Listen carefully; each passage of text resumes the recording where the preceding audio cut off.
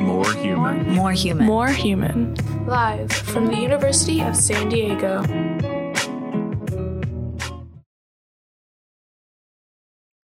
To begin here, I'd like to acknowledge up front that my story revolves around one of the most highly contentious topics of the, last 2021 years. That is, it deals with matters of faith, particularly Christianity, and my own journey with it. However, it is merely a part to the whole of humanity, at that a 21-year-old part to the whole. I do not intend to make claims about the reality or unreality of religion. Rather, I only wish to share my own experience with it, an experience that may or may not contribute to yours. I am not prescribing moral advice, and instead may be striving to draw us out of our own moral convictions, to look at them critically and question how certain we can be of what is uncertain. I have no intention of telling you what to do when you leave this place of uncertainty, but merely wish to bring you along to it, if you'll allow me. This journey begins in Colorado Springs, Colorado, the place of my birth. About an hour south of Denver, my family lived on a few acres within the Black Forest, a forest that doesn't actually refer to a forest, but an unincorporated area. Though at the age of 7, it seemed about as real as any forest. Its arcing pine trees were tall enough to block the view in any given direction, providing a sense of seclusion, but slender enough to grant the passage of an adolescent. Many of my childhood afternoons were spent delving into these woods, venturing out in a different direction until I reached an area that had hitherto been unexplored.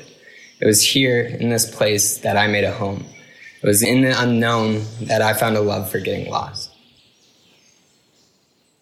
At the age of 8, following a job offer in the Pacific Northwest, my family decided to up and out and head to the state of Washington.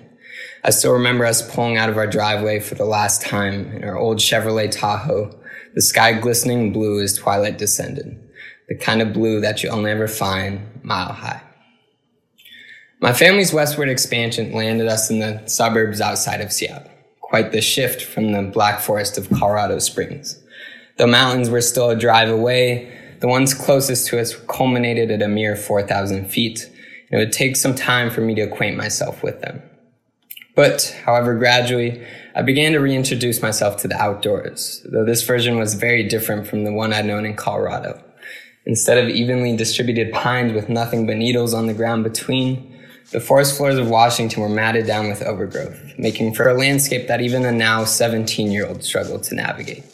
The forests of Washington came to reflect the discord of my own coming of age, my parents having filed for a divorce and myself drifting from what friends I'd had. With no sky in sight, the forest canopy bearing down upon me, I started to question if there was a way out. Trampling through this kind of growth, it's no wonder that I found the desert floor of Southern California so appealing. I still remember the first time I glimpsed Californian desert.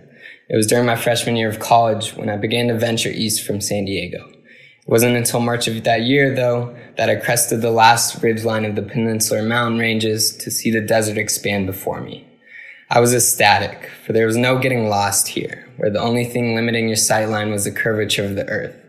It was as though, through my time in Washington, I'd lost myself out of a desire to be lost. I'd always been inclined to ask questions, but I was tired of waiting for their answers. The same disposition that Colorado had so carefully cultivated in me, the propensity towards uncertainty, was gone. Hence, my turning to the clarity provided by the desert and religion. When talking to a classmate about what it was I found so captivating about the desert, I explained there's something so beautiful in the desolation. When there's nothing, we're reminded that there is still something. When we hit rock bottom, the only way to turn is up. And so I did. From the unobstructed view of the desert floor, I turned to the sky to put my faith in the man above.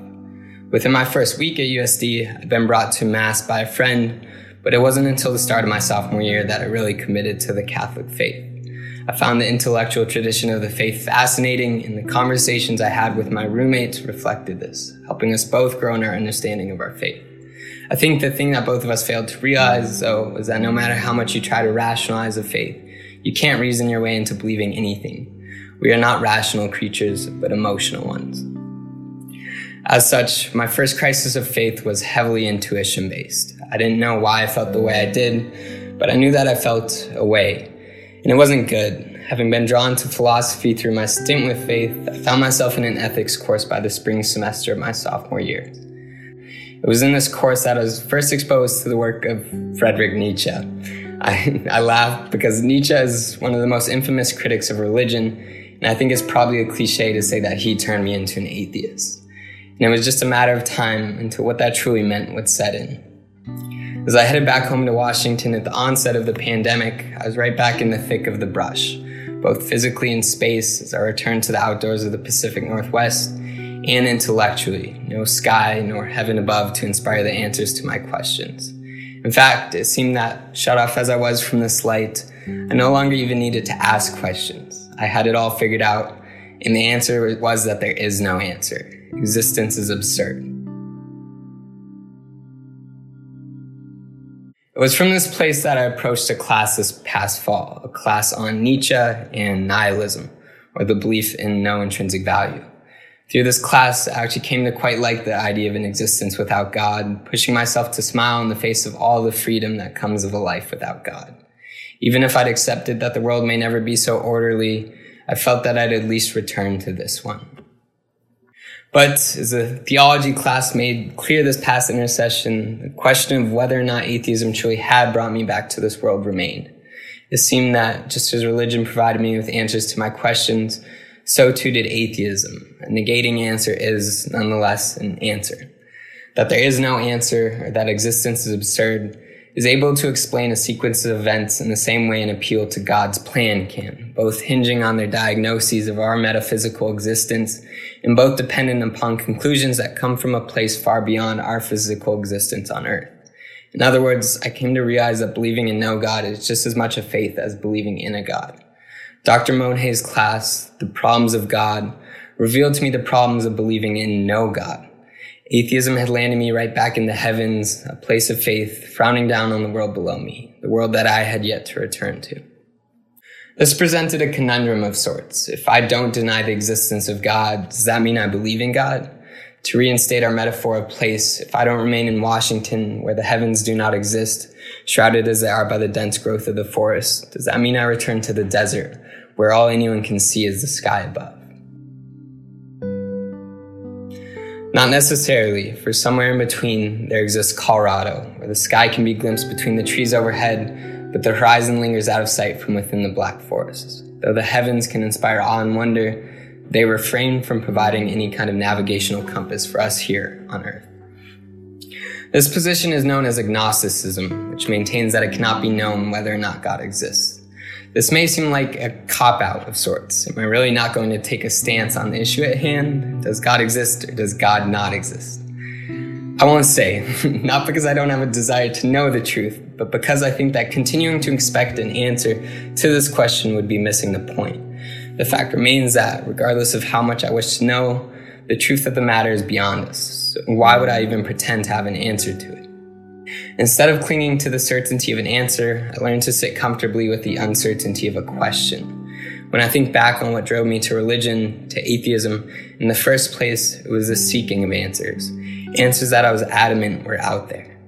But if I consider what I could have avoided had I not been so certain of anything, had I been content to let my questions linger, I would never have surrendered what my home had instilled in me. Not just my home in Colorado, but my home on this earth. Life on this planet is a fascinating thing. We are thrown into existence without any kind of choice in the matter. As such, we are bound to ask questions like, am I here for a reason? We are bound to ask questions that do not get answers. We are all born to wander, to love getting lost, the same disposition that my childhood in the Black Forest had inspired in me. Gary, Paul, and the Bon, on a trip to the Grand Canyon, realized how much time adults spend scanning the landscape for picturesque panoramas and scenic overlooks, while the kids were on their hands and knees, engaged with what was immediately before them. When I was a child, running through the backwoods of Colorado, I didn't care about the questions that weren't available to me. I was preoccupied with navigating the forest that was present to me. I was, quote, engaged with what was immediately before me. The world around me, the people around me filled me with such wonder that I didn't have a need to wonder at the existence of God. And this, I conjecture, is what made that blue sky of Colorado so special. As close to the heavens as I was still so far away. There was a distance between what was out there and what was here. and I didn't have any kind of a desire to close the distance between. Rebecca Solnit writes, "The color of that distance is the color of an emotion, the color of there seen from here, the color of where you are not, and the color of where you can never go. For the blue is not in the place those miles away at the horizon, but in the atmospheric distance between you and the horizon. Heaven is not so alluring because it's a land where promises come true, but because the certainty it provides is so far from us. This is to say that uncertainty colors our own existence. The distance between a question and its answer is what makes the space in between so beautiful."